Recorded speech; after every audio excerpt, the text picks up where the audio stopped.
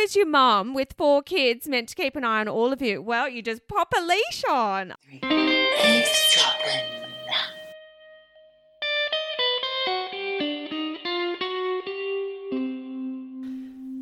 Hello, Michelle. Hello, Geordie. How are you? I'm well, thank you. How are you? Well, I've been better. I think I've got a summer cold or some such. I don't bloody know, but I'm sorry to hear that. Yeah, it's playing. So apologies if I sound like a bit rubbish today. Just not 100%, but I'm going to give it 100%. So you reach deep inside yourself and you just pull it out of the bag, Michelle. Every time you're a consummate professional. Thanks for saying that. But I mean, maybe we should just take a moment to talk to our listeners about what we are professionals about, because we're eavesdroppers. You are eavesdropping on mine and Michelle's conversation. Each week we have a conversation on this very platform. It's a podcast. You listen to it. Sometimes you can watch it because there is a YouTube channel. Michelle will tell you more about that later.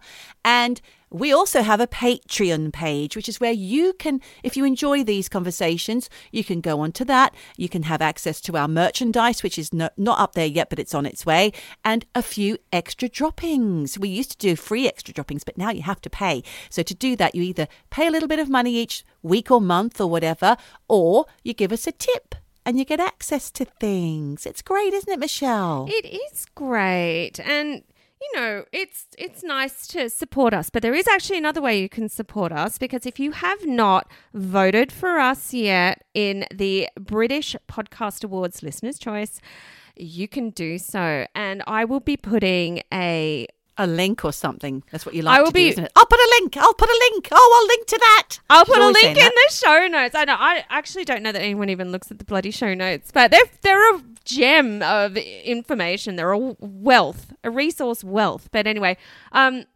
but it is britishpodcastawards.com/vote. Then you put in eavesdrop and no G apostrophe, and you'll find us. You'll see our little faces, and then you just give us a vote. Silly little faces. Yeah. Thank you. We really need your support, because with that Listener's Choice Award, it could help us to reach many more eavesdroppers and help us to do this more full time, which means that the quality would be improved and the quantity would be improved. And then you'd have a better time listening to us jibber-jabbering about things like supernatural, true crime, real life, ghosty-woasties, UFOs, poisonings, all sorts. Why did I say poisonings, Michelle? I don't know. How odd. That is odd. I wonder what's on your mind these days. But you know what? Something's on my mind. Well, something's on my mind. It is last week's episode. Now, you talked about Gator Rogalski, who is a former professional skateboarder who was convicted of raping and murdering a woman 30 years ago. Now, we did talk about how he was sentenced to 31 years to life in jail back in 1991 because he killed Jessica Bergston. Well, you had said in the episode that, you know, he kept coming up for parole, kept getting it denied. Yeah. Well, in the last 2 weeks, he's been paroled. He has actually been He's out. Paroled. Well, no. He was granted parole at the beginning of the month by the State Board of Parole Hearings. Then San Diego County District Attorney's Office said that Jessica Bergston's family members were devastated, and they've got 1 month to appeal the decision to reverse it and have him not out. So his parole, as much as I understand it, has been approved, but there is 1 month to have the decision reversed. So he's still sitting pretty in prison, and they're just waiting to dot the I's and cross the T's or whatever, and then he's either free or not. Yeah, and I think they've got 1 more week. How long has he done? I think 31 years. I'll give you an update on that once we figure it out. But how interesting that we did not even sort of realise that he was like back in the headlines. Well, yeah, exactly. The only reason why I chose that story, Michelle, was because I had been listening, as I mentioned last week, to Heidi World, which is a documentary style podcast on the rise and fall of Heidi Fleiss back in the 90s, young Hollywood madam. She was only about 22 or something when she became a top Hollywood madam through various means. That story came up because Gator's girlfriend, high profile girlfriend at the time, Brandy McLean, was a Heidi girl. Yeah. So that story came up and I looked deeper into it. And of course, it had links back to Canberra because of my days as a Canberra skate Betty. And a lot of my friends who were also skaters at the time, I did reach out. I only got a small bit of information back from one of our friends who shall remain nameless. When Gator Rogowski was arrested, there was a friend of his who is a pro skateboarder now who found it really, really tough because it was obvious at the time that Gator was mentally ill. And it could have been the head injuries because do you remember he fell out of a window or was pushed out of a window while he was on tour in Germany? And I don't know if you know this, but there's a documentary about Michael Hutchence. He had a head injury when he had an altercation with a Danish cab driver when he was dating Helena Christensen, and he ended up in hospital. I think he was in a coma briefly. His whole personality changed after that. He ended up on drugs, and of course, we know what happened to Michael Hutchence in the end. What my source was saying was that Gator was definitely a narcissistic and had delusions of grandeur at the time, probably because of the amount of money and fame that were heaped upon him at the time. And it was just the tip of the iceberg of the pro skate world of the 80s and 90s. It was plagued with mental illnesses, death by misadventure, suicide, long jail stints. All these young men whose lives were marked from a hedonistic lifestyle and all of this money and everything and adulation from a sport that was once underground and outlawed to a now clean, corporate, bland, jock-filled, very sterile sport indeed. You wouldn't recognize it as it is today compared to the 80s and 90s or 70s, 80s and 90s skateboarding world. It used to be exciting.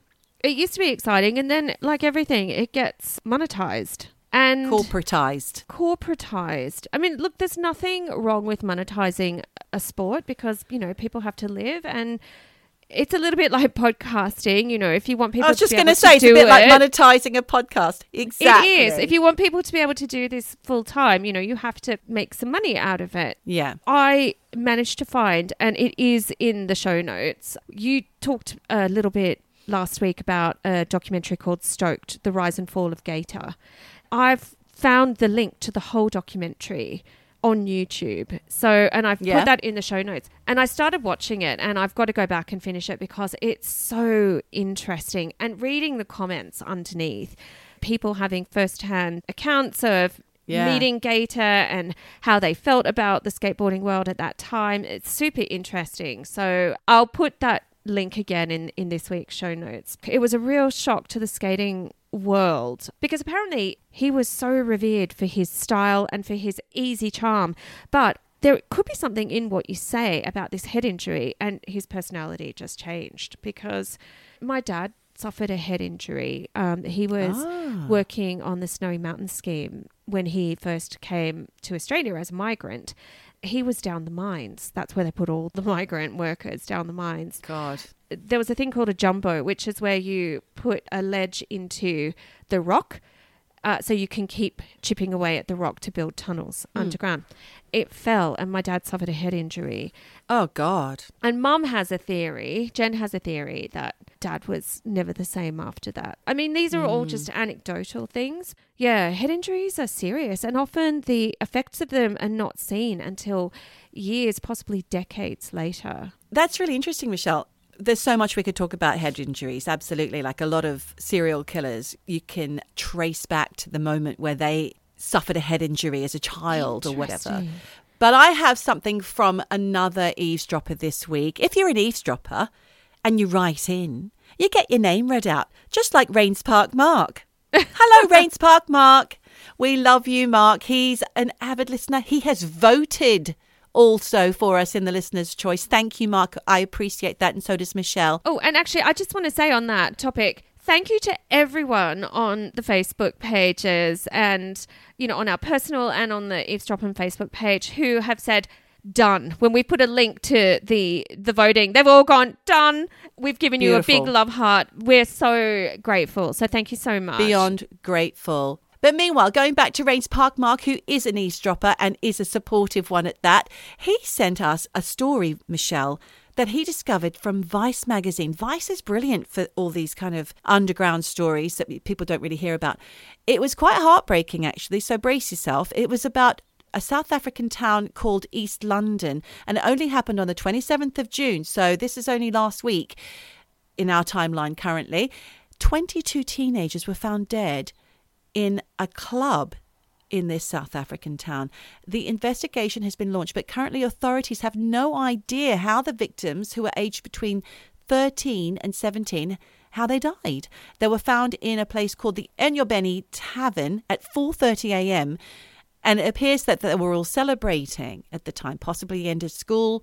There were no visible wounds. The bodies were all laying across the tavern like they had dropped in the middle of conversations or dancing. And there's a few theories that they may have been poisoned, harking back to my comment about poisoning at the top of the show. Uh-huh. That's what was on my mind. Other theories were of a stampede to get into the crowded building, but there are no visible signs of injury. There are survivors, and one of them actually spoke to the BBC. She said that she escaped through the window after her friends began to collapse. How odd. I haven't been able to find anything more about it. That's really strange, because I actually was just rifling through the internet. I say rifling like I'm going through like an old school scanning Rolodex or something. Yeah, I was on the internet, as you are. Oh my God. What is wrong with me today? On the internet. You're not well. I'm not well. Brain's not engaged. But there are all these mysterious deaths, cancers and poisonings and things all over the world right now. Yeah, there's a school in America where there are something like 80 students who have this extremely rare form of brain cancer. In the same school? Yep. That's bizarre. Yeah, there is a lot. I'll put some links in the show notes. But yeah, there's a real spate of these mysterious illnesses. But obviously, these poor people died. So you've not been able to find anything more? Nothing more, no. In the coming weeks, there might be some more information on what happened to these kids. Well, stay tuned. Extra, read all about it. Give me the scoop. Eavesdropping wins, and there's no doubt about it. Eavesdropping. This week's theme is Mysterious Mysteries, Michelle. If you remember, I said to you, let's do Mysterious Mysteries. I know, and I didn't do it. I'm sorry. I've got something completely different, but you'll love it anyway. Sorry about that.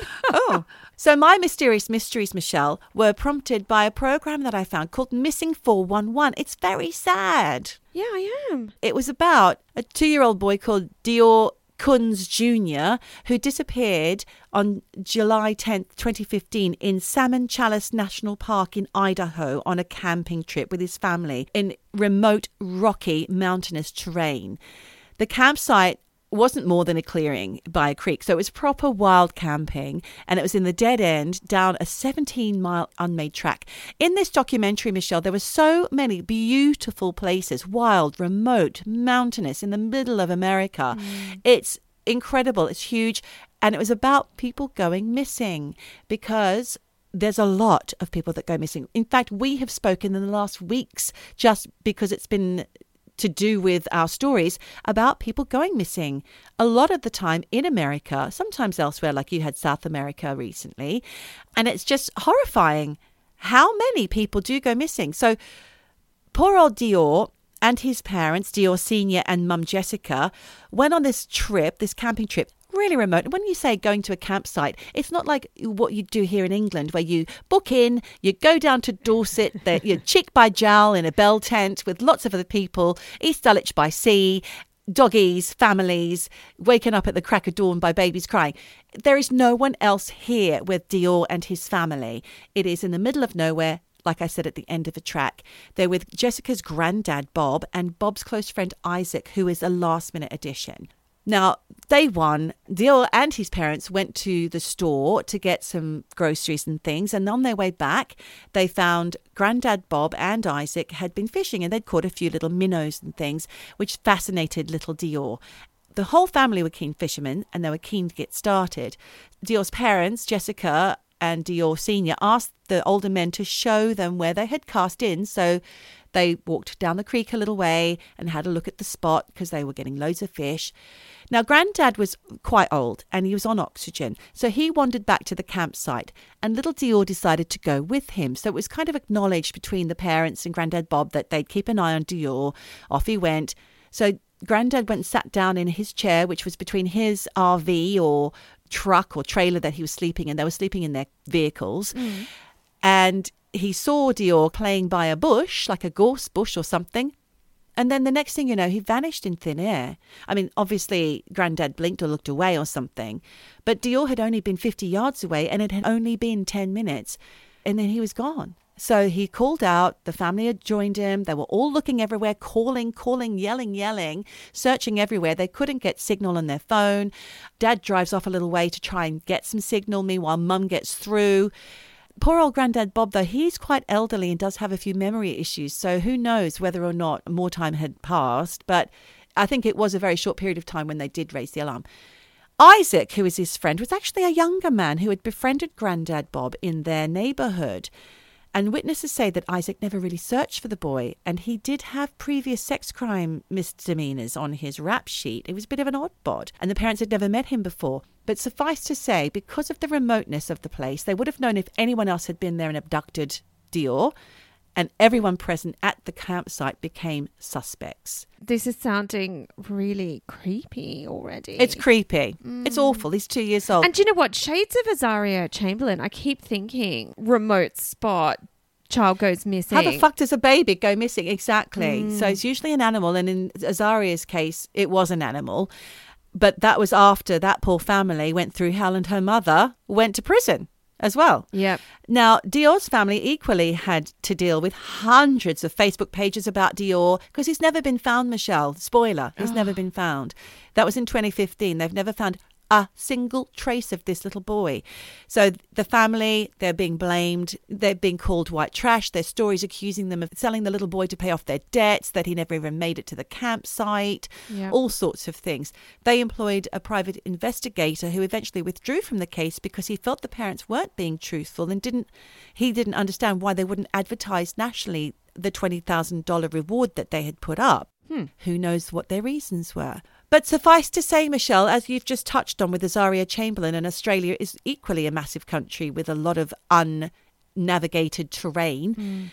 Every year in America, hundreds of people vanish from these remote parks, and little Dior's disappearance was eerily similar to another in the Rocky Mountains National Park in August 1958. Oh, you think about all of these national parks, and like you say, uncharted terrain. They're huge. I always say, if there was a way to figure out how many bodies are buried out in the desert in Australia, there's got to be loads, because it's an easy way to like abduct and hide bodies, because no one's ever going to find those bodies. No. And do you remember in the Stranger Things episode, I talked about hundreds of thousands of people go missing every year in America. They're not all in remote places, but people just go missing. It's terrifying. Yeah, and there's never any trace of them to be found. Bobby Bizup in 1958, he was aged 10. He went missing while at a camp for boys in a place called St. Malo in the Rocky Mountains. Bobby was partially deaf and he was fishing when a camp counselor came to tell him it was dinner time. So Bobby gathered up his things and followed the camp counselor as he walked away. But after a few yards, the counselor turned around to look and Bobby was gone, only after a few yards. So, of course, there was a search which was immediately set off, which included bloodhounds, 400 volunteers. It completely confounded the authorities as to how he could have vanished so quickly. Yes, he was partially deaf, so he may not have heard people calling for him. But after 9 days and no sign of any of Bobby's belongings or remains, they stopped the search. 3 of the camp counsellors who searched for Bobby that year returned the next year. And while searching 2,000 feet above a mountain that was above called Mount Beaker, which had been searched with a fine-tooth comb the year Bobby went missing, they found his remains in a ravine. What? Again, that ravine had already been thoroughly searched. So what the fuck? He was snatched and taken, whether it was by a human or an animal. He was snatched and... Or... aliens! Do you know what? It did cross my mind. I didn't want to say it. I knew it would. Because I thought, oh God, it's my go-to for everything. Well, this documentary was leaning heavily. No. It was trying to piece together all these disappearances, and it was saying that a lot of the children who went missing in particular were either very young, or Bobby was partially deaf, or another boy that had autism or learning difficulties. But that also could go a ways to explaining how they wouldn't hear people calling for them or other things. I think what the documentary filmmaker wanted to say was that it was Bigfoot, to be honest with you. It could be Bigfoot. Who knows? Yeah. But there have been enough reports of something out there by so many people that we can't discount that aliens could exist. They are, generally benign towards us. So this is quite aggressive. So why are they taking kids and then dropping them off a year later? Yeah. And then just dumping them on the top of a mountain in a ravine so their remains can be found. I mean, why bother doing that? Just never put the remains back anywhere. But anyway, during the search for Dior, for example, his grandmother detailed how they really did look so hard. They were told to take 5 steps. These are hundreds of people. Take 5 steps. Look up, look down, look around. Take 5 steps. Look up, look down, look around. That's how they were searching. The creek nearby was searched by people on their hands and knees until it got too deep, clearly. And they checked inside eagles' nests as well, because a little boy, he's only small, he could have been taken by a wild animal or a bird, which is probably the likeliest reason, I would say. But the family feel that there should have been a boot or an item of clothing that would have come loose and been found, like his shoes weren't really on very tight and things like that. Snatched. Could be, but they were in the middle of nowhere. That road was 17 miles long to get there. They would have heard another car arrive. That's what they're saying. Yeah, it's a mysterious mystery. Mysterious mysteries. On the 2nd of October in 1999, 3-year-old Jared Atadero disappeared in the Comanche Peak Wilderness. Now, Jared lived there with his dad, who was a shopkeeper called Alan, and his sister Jocelyn, who was 6, at a resort. They were the shopkeepers of this resort. It's astonishingly beautiful, Michelle. Absolutely gorgeous. 10 acres of wilderness-style camping. And on the day of his disappearance, a Christian singles group who was staying at the lodge and working for Alan in return for lodging decided to visit a trout farm, and Jocelyn wanted to go with them. So, of course, she was allowed to go, but then, of course, little Jared also wanted to go. Now, Dad's a single working father, and he trusted the group, and he knew them well enough to allow his children to join the trek, guaranteeing that somebody would always keep an eye on the children.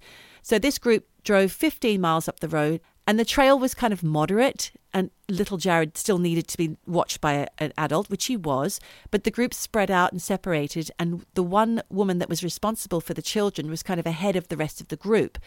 Then she lost sight of little Jared for about 20 minutes. So she raced up the mountain looking for him. 20 minutes is a long time, lady. You should have been looking harder. Yeah. Sorry, I'm judging. I shouldn't be. But apparently during this time, Jared had come across some fishermen who he did actually speak to. But that was it. Then he was gone. And no one saw hide nor hair of him since. The group members returned to tell Alan what happened to Jared. So he jumps in his car and he races up there. He's looking, he's screaming, he's calling for his boy. 65 search and rescue volunteers worked for a seriously long time searching for Jared, day and night, with no sign of the boy or his belongings at all, until 3.5 years later, Michelle. Mm-hmm. These walkers, or hikers if you'd like to call them, Rob Osborne and Gareth Watts, who were hiking the Big South Trail in June 2003, they arrived at the Rocky Mountains and walked up 2,000 feet, where they spotted a pristine shoe, so well kept that they thought it must belong to somebody who was nearby. Mm-hmm. They realized that the little boy had gone missing before, and they also thought it was way too high for a 3-year-old to climb, and it was extremely rough terrain. But eventually they did happen upon Jared's clothing, the cap of his skull, and one tooth sitting on top of a log. What? No. So that was his remains, and that's all that remained of Jared, sadly. Do you remember when we were talking about the girls in Panama who went missing? Yeah. The backpack had been found, pristine. It had been supposedly, should have been out in torrential rains. Same with this shoe. How is it pristine after 3.5 years being in the outdoors? Something strange. And placed on a log? Very odd. Now, I want to go back to these fishermen. Were they ever investigated? Were they ever found? That's all I've got. They would have been investigated. They would have been spoken to about it. But during the initial search for Jared, the sniffer dogs had actually alerted to the top of the hill. So it would have been searched, despite it being so much higher than a little boy could have reached and mountainous and rocky. So what do you think it is? Is it an animal encounter? Is it a caring Bigfoot who then takes them in and looks after them for 3.5 years and then they die accidentally? And then, I don't know. It's just so weird. There was no animal DNA left on Jared's clothing. There was no blood. The jacket and shoes were in good condition considering they'd been out there for 3.5 years. There was no scuffs on his trainers to indicate that he'd been dragged by an animal. And his trousers were found inside out. So that's not the work of a mountain lion. No, that's a work of a human. That's not nice, is it? But there was no DNA. Well, obviously they didn't find a body, but the clothing was fine. Aliens. I mean, it's... no, I'm joking. It's aliens. It's always aliens. But what happened to our nice aliens, you know? Well, maybe they're out there taking bits and bobs. Do you know what? Just like humans... Maybe there are evil aliens. Maybe. Not nice. But let's look beyond the aliens for a moment there, Michelle, because since all this has happened, there's been a campaign for a database to be set up to record how many people go missing. And you said earlier how many. There's hundreds of thousands who go missing from wilderness areas and national parks, and what was involved in the searches, the success rate, so it can all be assessed for future cases. But when the documentary makers requested a list of the missing people from all these parks and wildernesses in the US and Canada, they were told that such a list would cost $1.4 million. Do you know what? Fucking spend it, because they spend more than that on dumb shit. So yes, I actually really feel like there needs to be a map. And what I mean by that is like a database map, and everyone can have it in the United States. And this map plots out where all of these disappearances have happened across the entire country. So at a glance, you can see, okay, since, in the last 50 years, there have been 87 disappearances in this area. And then you can see if there are any links, patterns, but it's got to be done. And really, 1.4 million? That's child's play. That's nothing. No, but really, take that off the defense budget, they wouldn't even notice. Yeah, you're right. I scrolled through the National Park Service investigative services, and it makes for troubling reading, Michelle. You've got the number one at the top of this huge list was a Jane Doe who turned out to be one of serial killer Henry Lee Lucas's victims, right down to men in their 70s who went on hikes never to return with only their backpacks as any evidence being found years later. And, of course, all those children that were in the documentary were catalogued in there as well.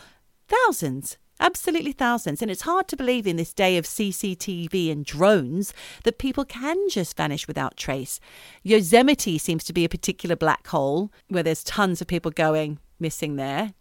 Well, I told you about Charlie Haub, who went missing right here in Zermatt. There was the CCTV footage of him with his backpack going through the turnstiles out into the mountains because he'd taken the gondola up to the top of Klein Mountain and never seen again. This guy was the heir to a billion fortune in Germany. So that's clearly fishy. It's fishy. When we did talk about some theories there involving Russia, like you say, in this day and age, how do people just go missing? I've got this final comment from a Reddit user called Hector Abaya.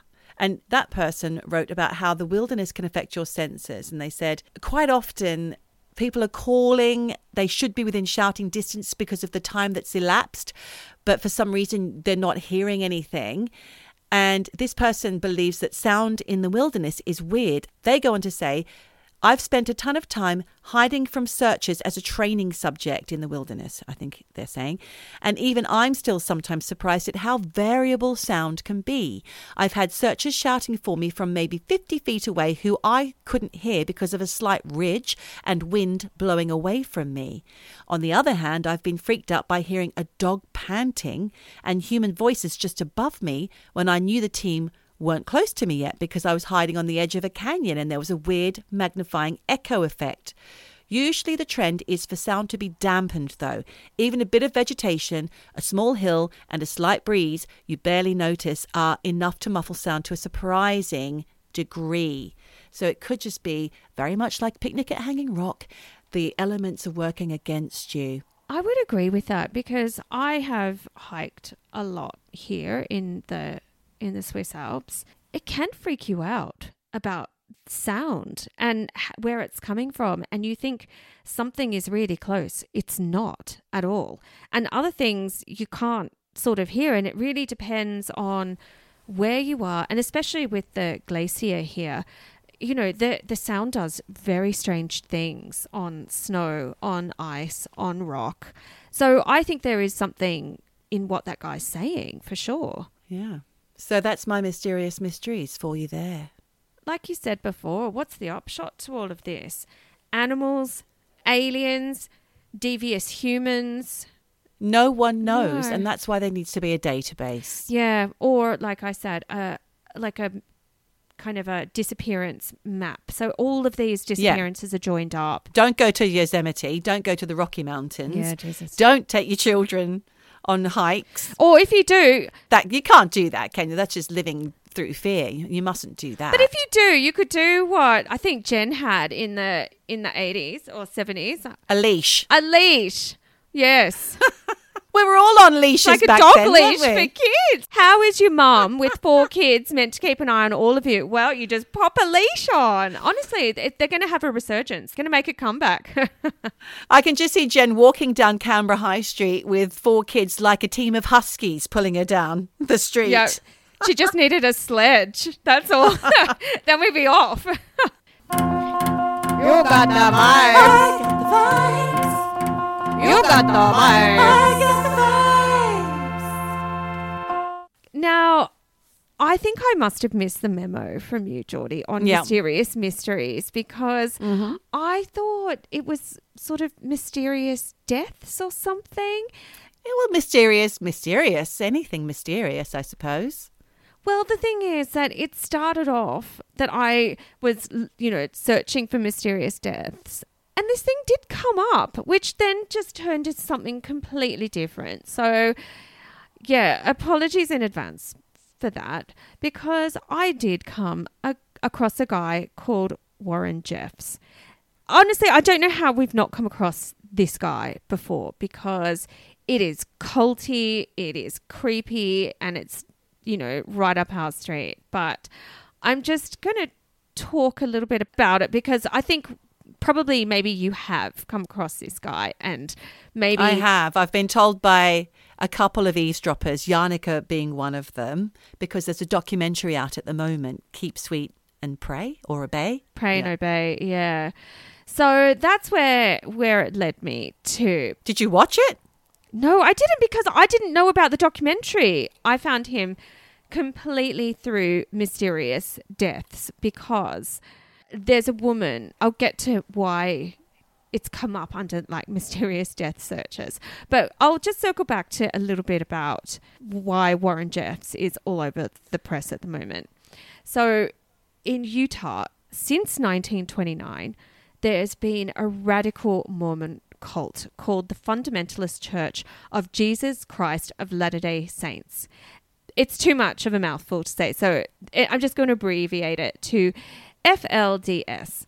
Look, it seems like it was just an extreme offshoot of the Church of Latter-day Saints, which is basically your bog standard Mormon kind of sect.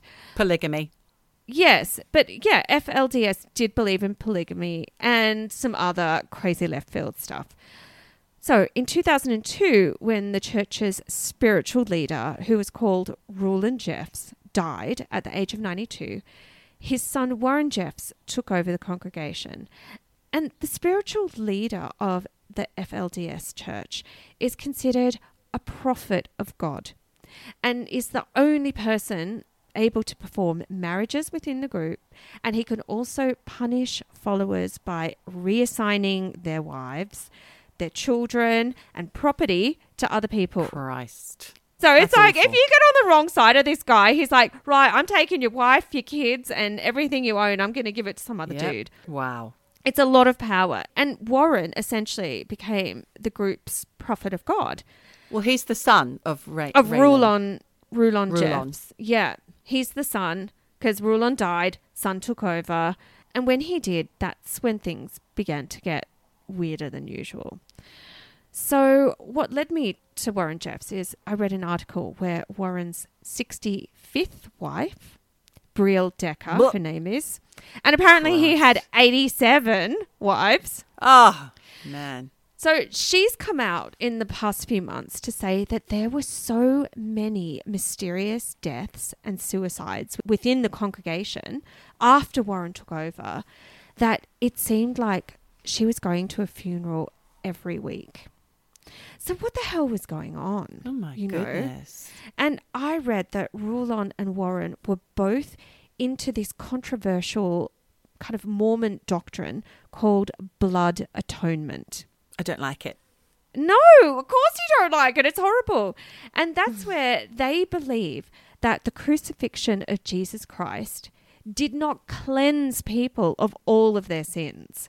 So anyone who sins beyond the cleansing power of Jesus Christ, and this included crimes like murder, but also things like adultery, or I think even talking to a man in a way that was suggestive, who, if you were married, was, considered like on the way to adultery.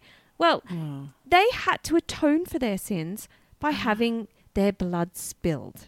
So Brielle, she fled this cult/church in 2013 after years of abuse. And she has said in reports that there were so many deaths and they were all told that they were accidents every time. So you never really knew what was an accident and what wasn't. And she said that she thinks some of the deaths were staged to look like accidents. And she relates this all back to this blood atonement.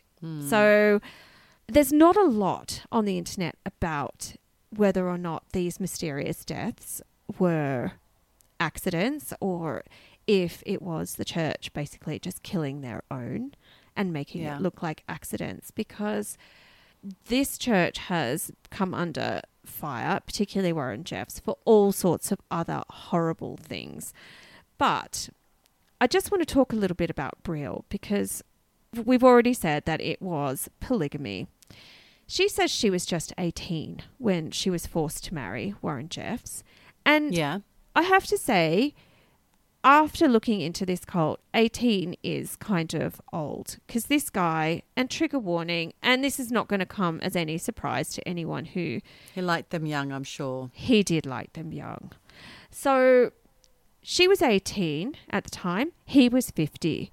And in all the newspaper reports, look, they show this picture, and it's this really creepy photo of not all 87 wives, just some of the wives.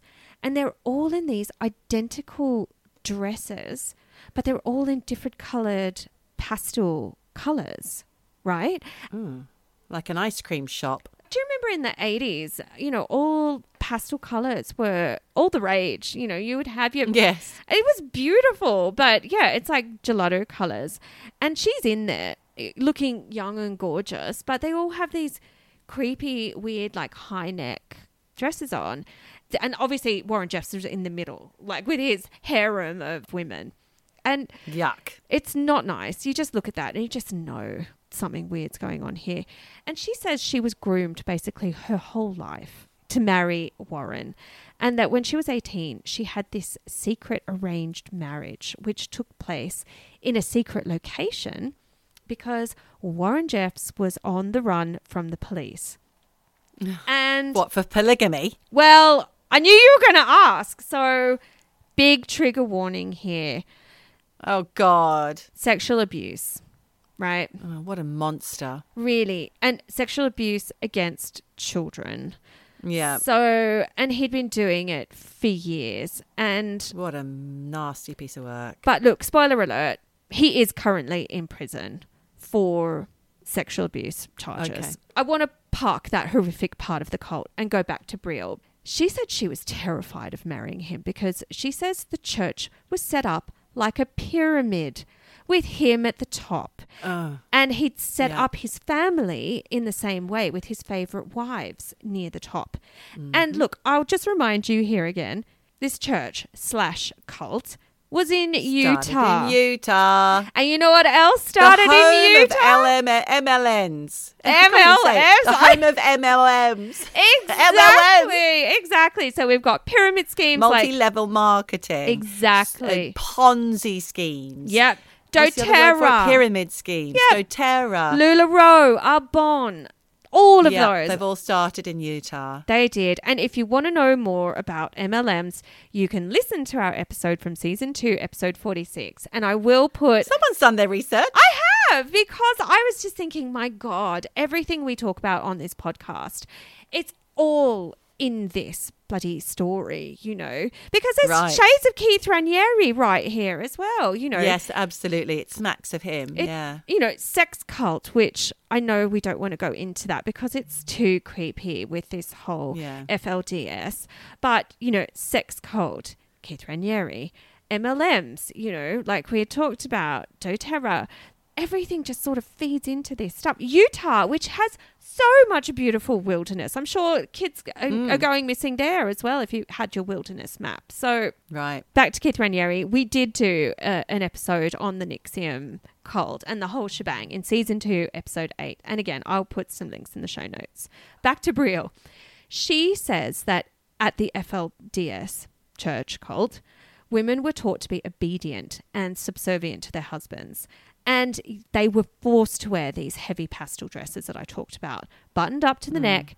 And they were also taught to obey their husband's whims. Right. Keep sweet, obey and pray. Yep. And actually, when I read that, it just did make me think of The Handmaid's Tale, where they were all made to wear matching dresses and all the women were taught to obey the men. So Handmaid's Tale, work of fiction, but is it? Because it's happening. Yeah. You know, it's so creepy. So anyway, you can't talk about this cult without getting a little bit creepy, because she also said that underage girls were forced into marriages with much older men in the congregation, and that they were having kids before they were even legally considered adults themselves.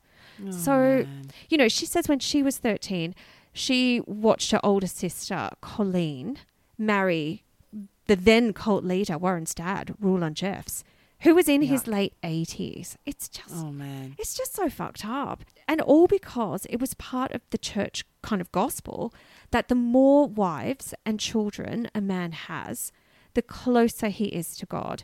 And therefore, the greater his chances of salvation after death. And honestly, this dude, Warren Jeffs, is going to need a lot of salvation, because he was not a good guy. And look, I don't want to get too dark, but trigger warning, because like you had said earlier, he did like them young. And apparently he was the headmaster of this FLDS kind of school called the Altar Academy, because Brielle and hundreds, like basically all the other FLDS kids, they were forced to go to this school. They weren't allowed to go to normal school, where they had to learn all about the church's teachings.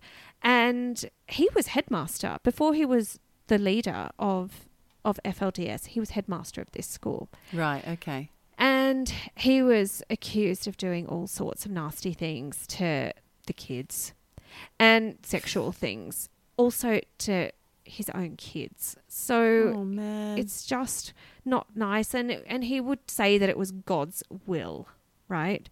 And this is part of what he was on the run from the police. If you remember, we said he was on the run from the police when Brielle got married to him. Part of it was there was a lawsuit against him brought against him by his nephew for not very nice things. And if you actually want to know more about that, this guy, his name's Brent, he wrote a book about it called Lost Boy, where he goes into all the details of what happened to him from Warren and other family members. Unbelievably, all of this child sexual abuse allegations, they were not actually what Warren Jeffs was wanted primarily by the police for when he married Brielle. Turns out Warren was never charged for those incidents when he was a headmaster.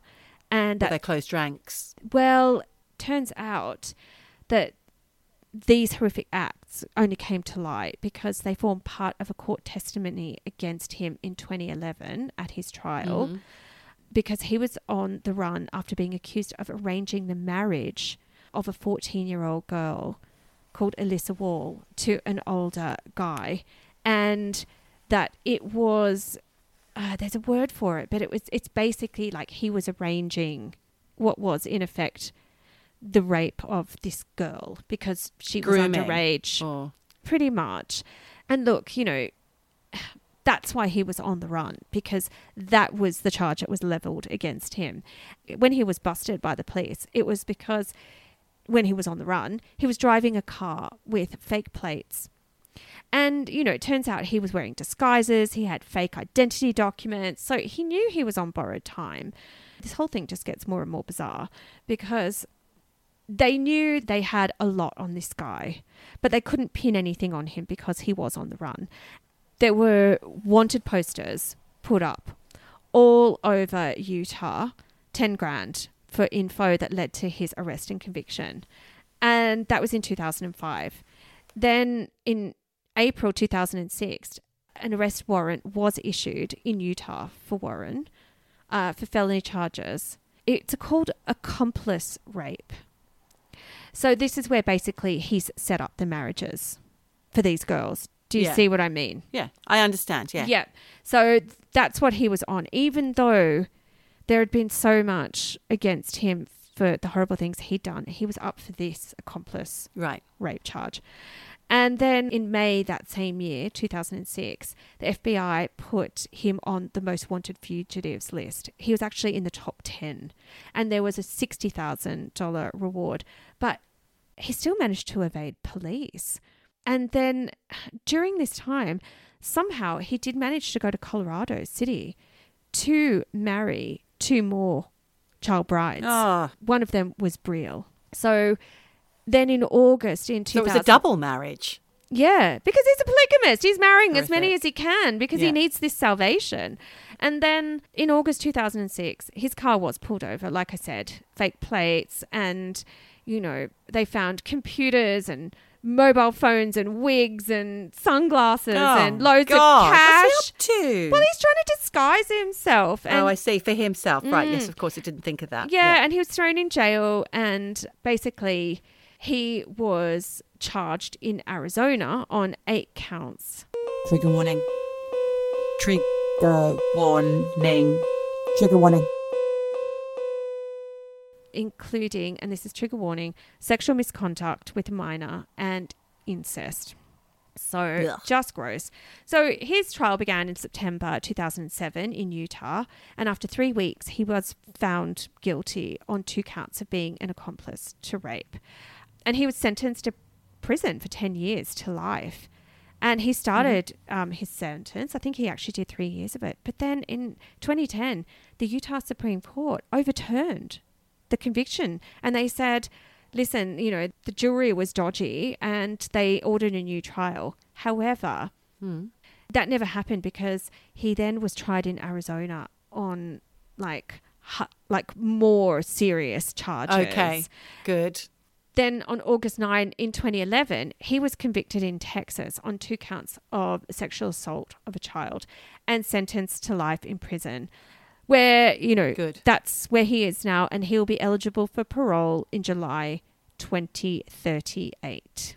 So, he'll be an old man then, and they probably won't let him out, I imagine. And look, as we've hinted at, there is so much more we could go into detail about this case because it's really fucked up.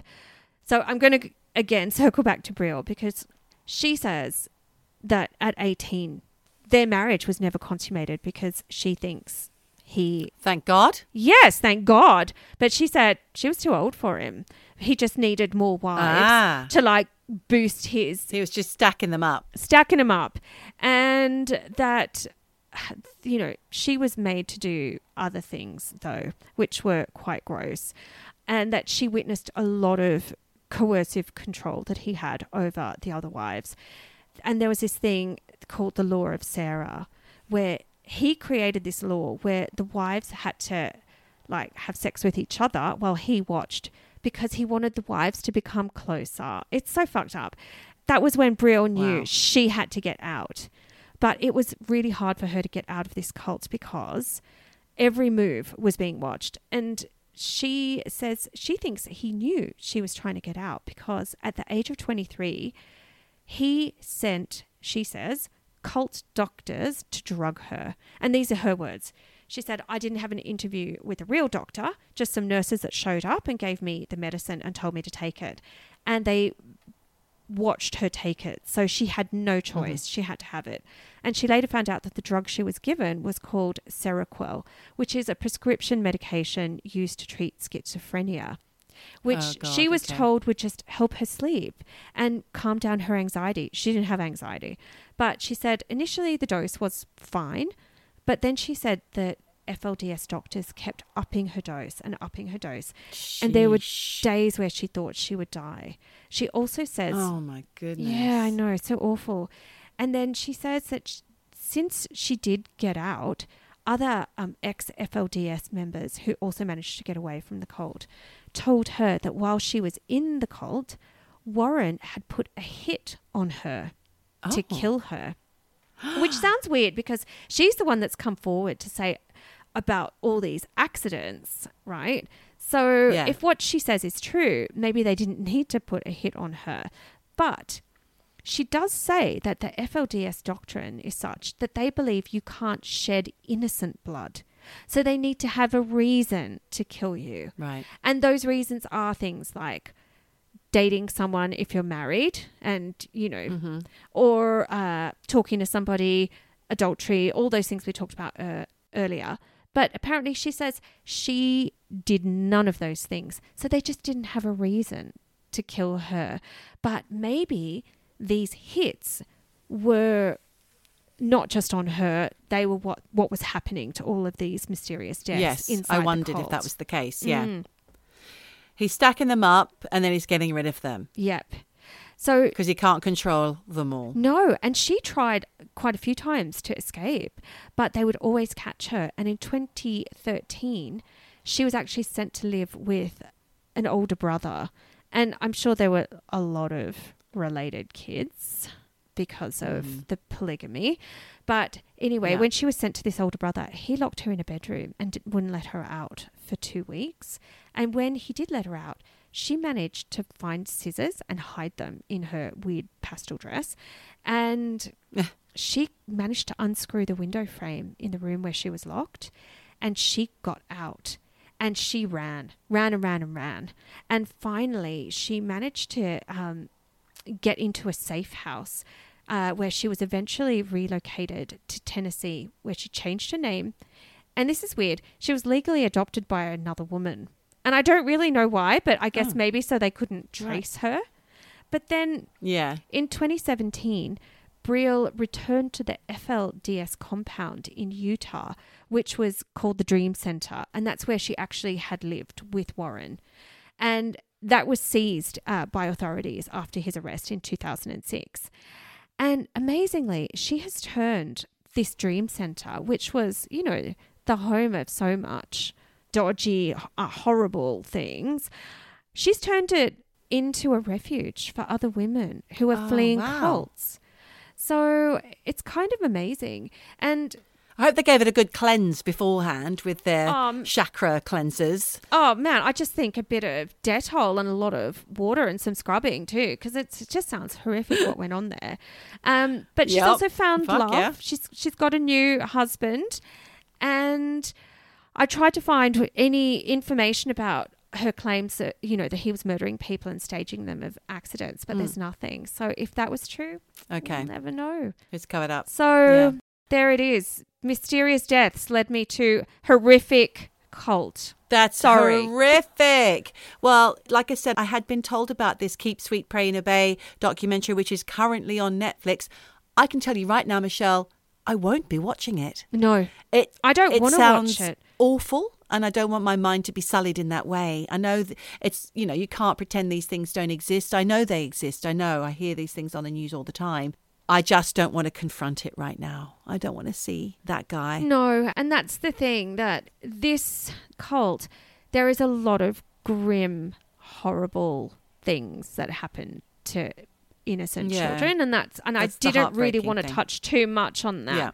Yeah, it's grim. So I would say watch that documentary with care. At your own risk. Yes.